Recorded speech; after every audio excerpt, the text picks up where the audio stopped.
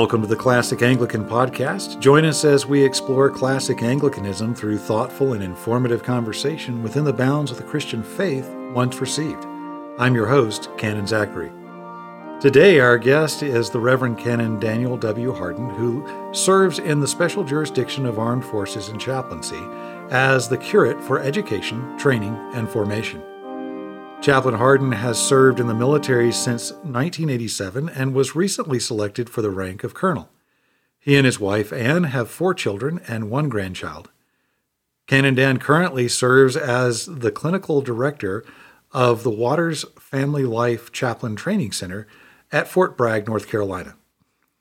Canon Dan, welcome to the Classic Anglican Podcast. Thank you, Canon Zach. I'm happy to be with you today. We're continuing our series of interviews from chaplains who came to the Anglican tradition, and many of us came from various denominations of Protestantism. We highlighted these stories in our 2021 Canterbury issue of the JFAC Journal. In your article, you chronicled a journey that began in an independent fundamentalist Baptist church, of which you said, quote, "If my life was easy, this kind of religion could get me by in most circumstances, and certainly fit in with the culture around me," end quote. Many of our listeners may feel the same with their current faith experience. Could you elaborate on that a little bit more? Sure. I think this could be said for a lot of religions.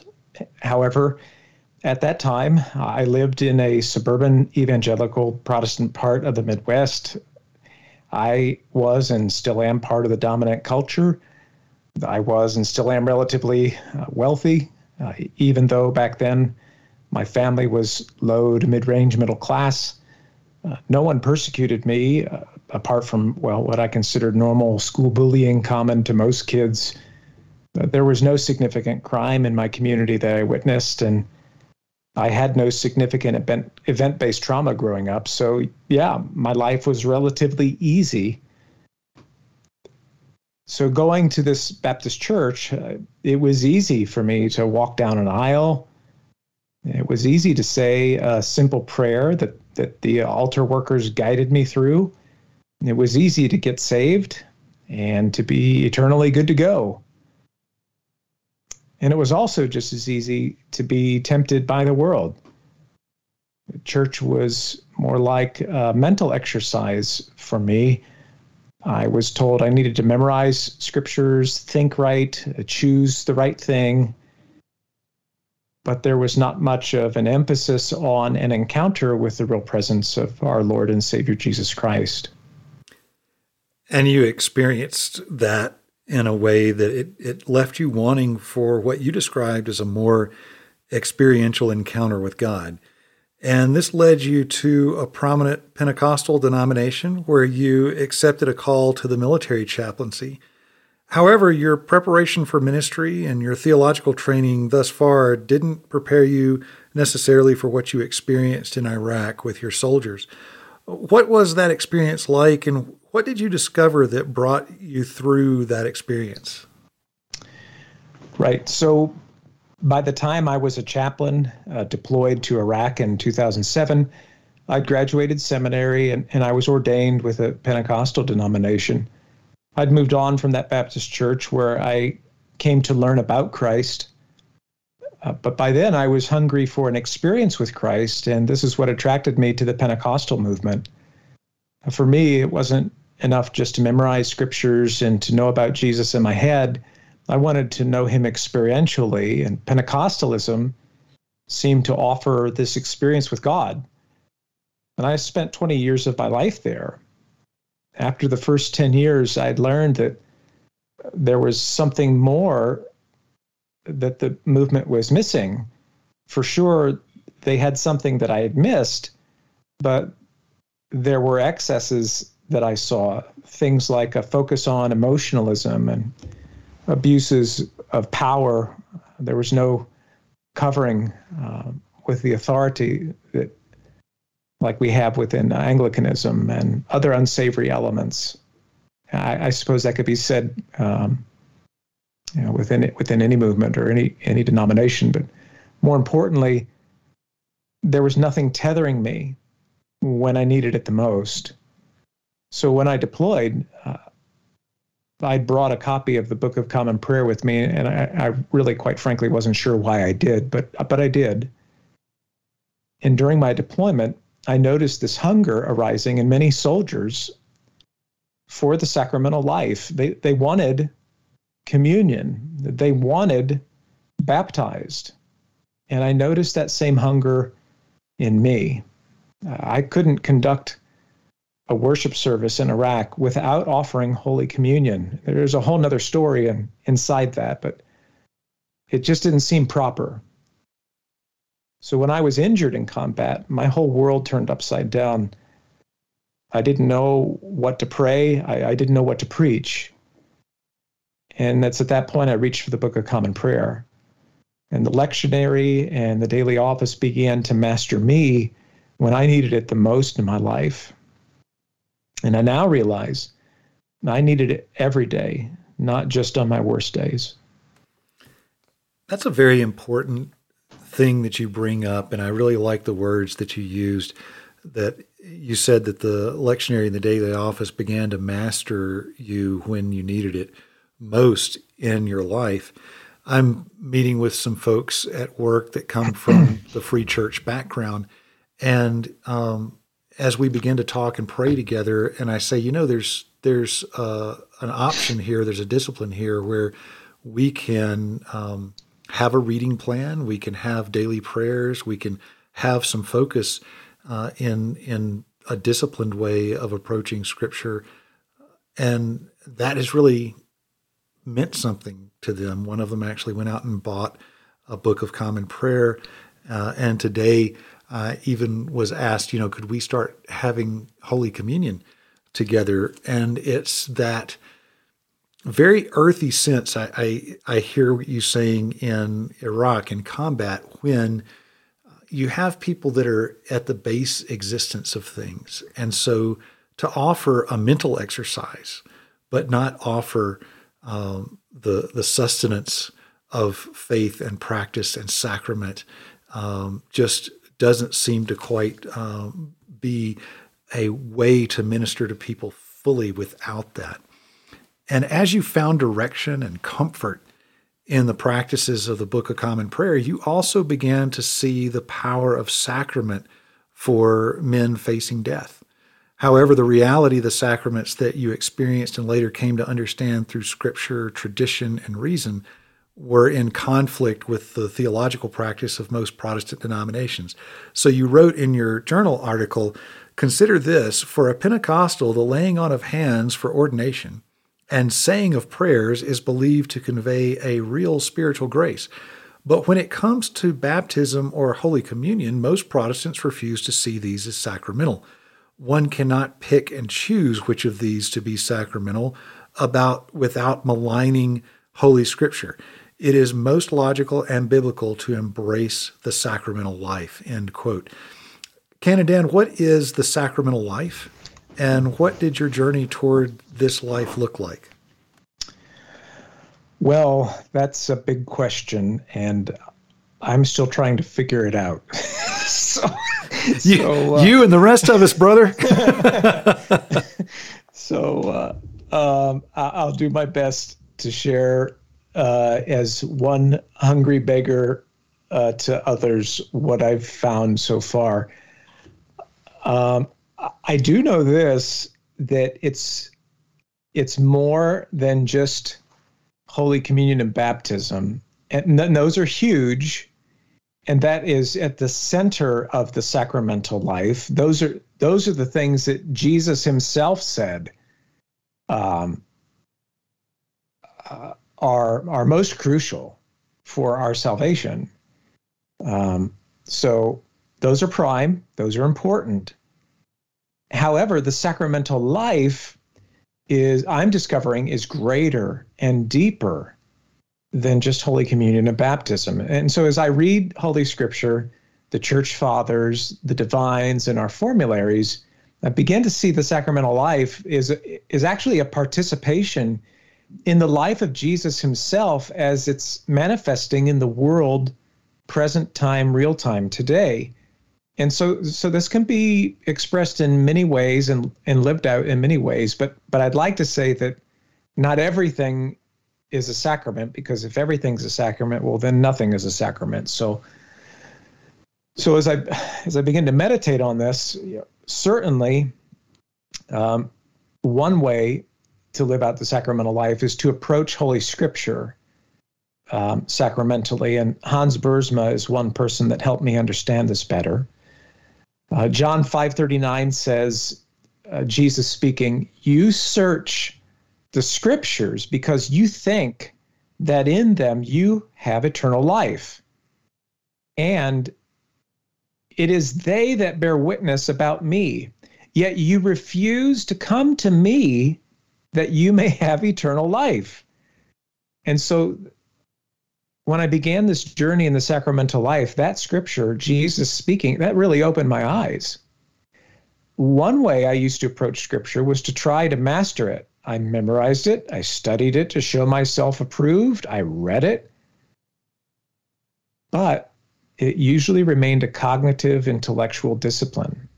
There's nothing bad about our minds. I'm not saying that's bad, but if it just stops there, that's not enough. It kind of falls short, like where Jesus was speaking. But there's another way to approach Scripture, the sacramental way and the sacramental life, and that's to realize Jesus is the Word, not the Bible. The Bible is the Word of God written, but Jesus is the Word of God. And when I approach Holy Scripture, the Word of God written, I am to seek to encounter the living Word in Holy Scripture. So when I take a perfunctory approach to the daily office or any other Bible intake, I'm guilty of Jesus' words in John 5:39. But when I slow down and I realize that Jesus is alive right now, and he wants to meet with me, and he is here, he's speaking, will I listen to him through the pages of Holy Scripture? And when I pray that my heart may burn like the disciples on the road to Emmaus when I encounter him, that's when I'm closer to encountering God incarnationally and sacramentally through Holy Scripture. So that's one example of living out the sacramental life in Holy Scripture. Does that make sense? Is that useful? I think that's a really beautiful way to bring it into what we're going to talk about next. But just to kind of recap a little bit for our listeners, because there was a lot in there that I don't want them to miss, especially if they're new to Anglicanism. So obviously, I think people are going to know what Holy Scripture is, perhaps the Church Fathers, but the Church Fathers are largely neglected in many of our seminaries, especially in the Protestant world. There may be just a gloss over, but the Church Fathers expounding on the faith once delivered, as St. Jude says, the apostolic faith. And then you mentioned the divines, and you're referring, I'm assuming, to the Caroline divines. Mainly, yeah. Those around the English Reformation and following, those that really helped us understand our Anglican faith post-Reformation. Right. And then you get to the formularies, which are the Book of Common Prayer and the ordinal therein, the Book of Common Prayer. And many will tack on the homilies in there, because within the Book of Common Prayer is also the 39 Articles, which makes reference to the Book of Homilies. And so those make up our formularies of the Book of Common Prayer, the ordinal there found in the 39 Articles, and then the 39 Articles mention the formulary. So when you hear that, that's what we mean in there. You bring up John 5:39, which I think is a beautiful verse to talk about in terms of the dichotomy of word and sacrament, if we look at that in our service. And so sometimes there are services that tend to lead more towards word, meaning the written word of God, and less towards sacrament, or more towards sacrament and less towards word. And it's really a false dichotomy. It is word and sacrament. It's not. Yeah. Go ahead. Right. It's about encountering and participating in the life of Jesus in whatever it is we're doing. And in this case, if what we're doing is approaching Holy Scripture, well, then we want to participate and experience Jesus in the discipline of Holy Scripture. And if we're not doing that, then we're missing him sacramentally. Absolutely. And when Cleopas and his companion met Jesus on the road, and the gospel was explained, to them, their hearts burned within them, and then they recognized him in the breaking of the bread. And there's that encapsulation again of word and sacrament and encountering Christ fully in that. Just a beautiful, beautiful image. Right. Yeah. So another example of the sacramental life would be the ordering and sanctifying of time. And for an incarnational sacramental Christian, and an Anglican would be an example of that, we would look to the calendar, the church calendar, for that. So when we meditate on and contemplate the calendar of the church, what we're actually doing is we're participating in the very life and ministry of Jesus himself throughout the year. So Jesus is inviting us to walk with him and learn from him in an experiential way, nested with a sacramental approach to Scripture. So the calendar is more than just a memorial or a mere remembrance. It's a way to walk and talk and live with Jesus in a daily manner. So this makes our days holy unto the Lord. Our moments of life become centered around the Lord, and our rhythms of life become synchronized with the life of Christ. And this has tremendous possibilities of transforming how both laity and clergy make sense of the life, our world, our ministry, tragedy and triumph, when we have our life synchronized with Christ. When I encounter, I have the privilege of working with all 6 branches of service now, so soldiers, sailors, airmen, Marines, guardians, Coast Guardsmen, so I guess that's, the 6 branches there. So I find that many people will gravitate towards the what kind of commonly gets referred to as the earth religions, or they gravitate towards Native American spirituality, or they gravitate towards some kind of proto-Christian Celtic spirituality, those types of things, because they seem to really find a significance in the earthiness of it, the rhythms of it, or at least the westernized view of that they may be encountering, or maybe they find some Eastern religions to be that way. And what I'm actually beginning to really see come through is that as I have opportunities to talk with them about the ancient faith, that they're realizing that the faith that they grew up in Western Christianity was really lacking. It wasn't a full version of the software, if you will, and they hadn't really gotten to see how incarnational the Christian faith is. And that's really where I think you're absolutely right, that this has possibilities for transforming how one makes sense of the world and life and ministry, because it is taste, touch, see, feel, experience, walk with Jesus, be with Jesus, understand the closeness that we have with Jesus. It's not just a mental exercise and a series of rules.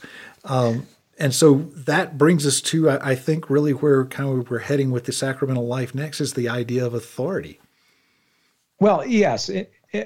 Your comment, though, triggered one other thought, and this is, if I could, I will inject this. This sanctifying of time and this idea of the sacramental life,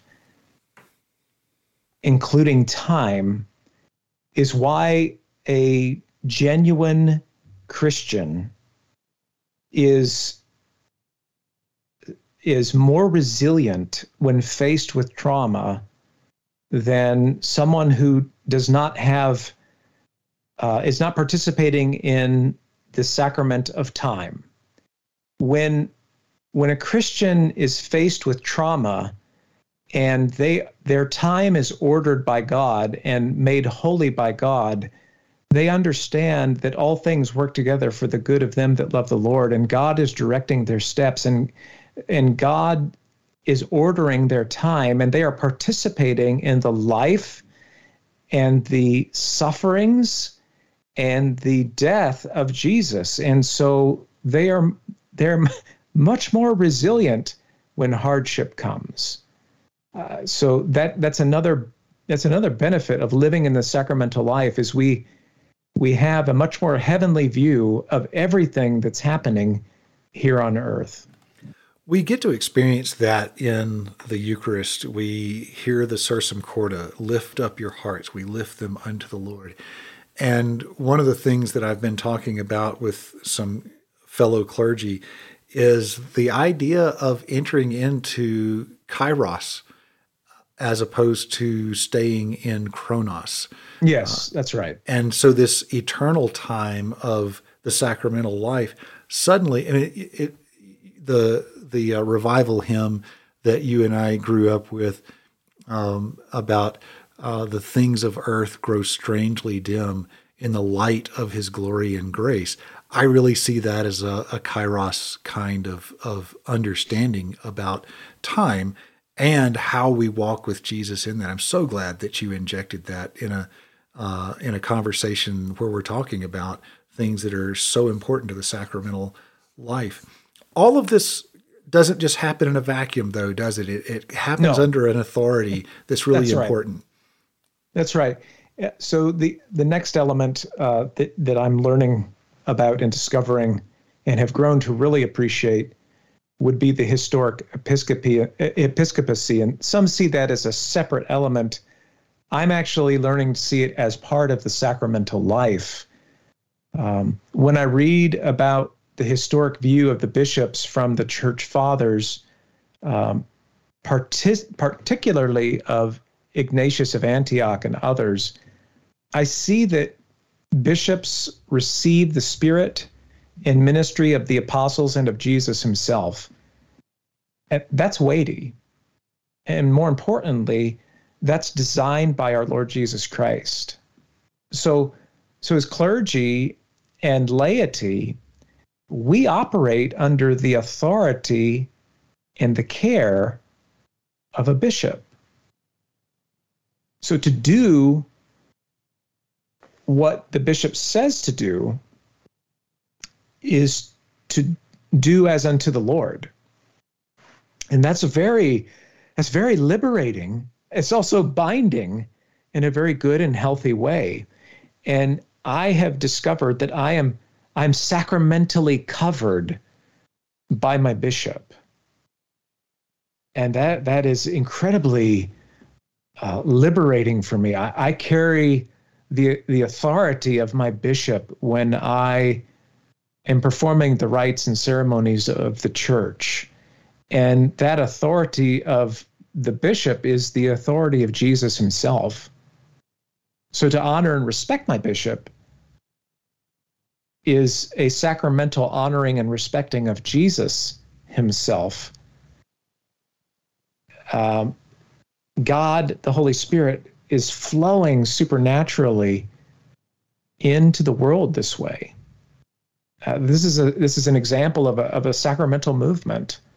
This is a way about how his grace moves in people, to people in the world today. And it's been handed down from bishop to bishop, starting from Jesus and the apostles, all the way down to this present day, to all bishops, including our bishop, Bishop Derek Jones. I think that when people hear that maybe for the first time, they may be thinking, why would so much be entrusted, and why would I be so dependent upon a man? And that's really not the right way to think about it in terms of this is an office. And these things have been entrusted to an office of which we get to participate. And then those men are then set apart and ordained and consecrated. And there is something ontological. There's something outside of ourselves that happens in that moment and in that submission to ordination, to consecration, to the threefold office that we have received. And so, if someone's struggling with the idea of a bishop, if that seems authoritarian to them, because I hear you saying how it feels so liberating, but someone that's struggling with that, where can they go to understand that more fully? Well, I will speak to my experience coming into Anglicanism. I will go to two places. First, Holy Scripture. So that's the first place that we go. That's a good place to start, brother. That's right. Go to Holy Scripture. What you will find is that the office of bishop, episkopos in the original Greek, is biblical. Now, you'll find the ministry of a pastor in Holy Scripture as well. However, what you'll find is that what we understand as pastor today in the West is really the office of a bishop. And so what we have in Anglicanism in the office of a bishop is biblical. It's biblical.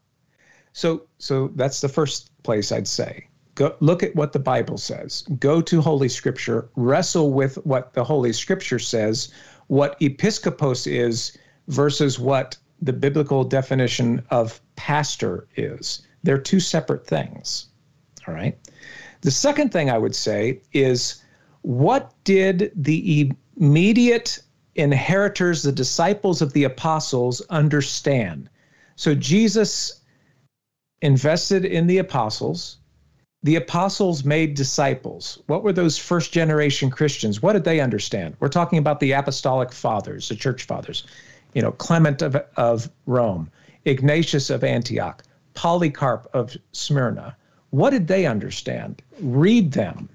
And what you'll find as early as the year 106, on the heels of the death of the last apostle, the normative form of Christianity had bishops, priests, and deacons.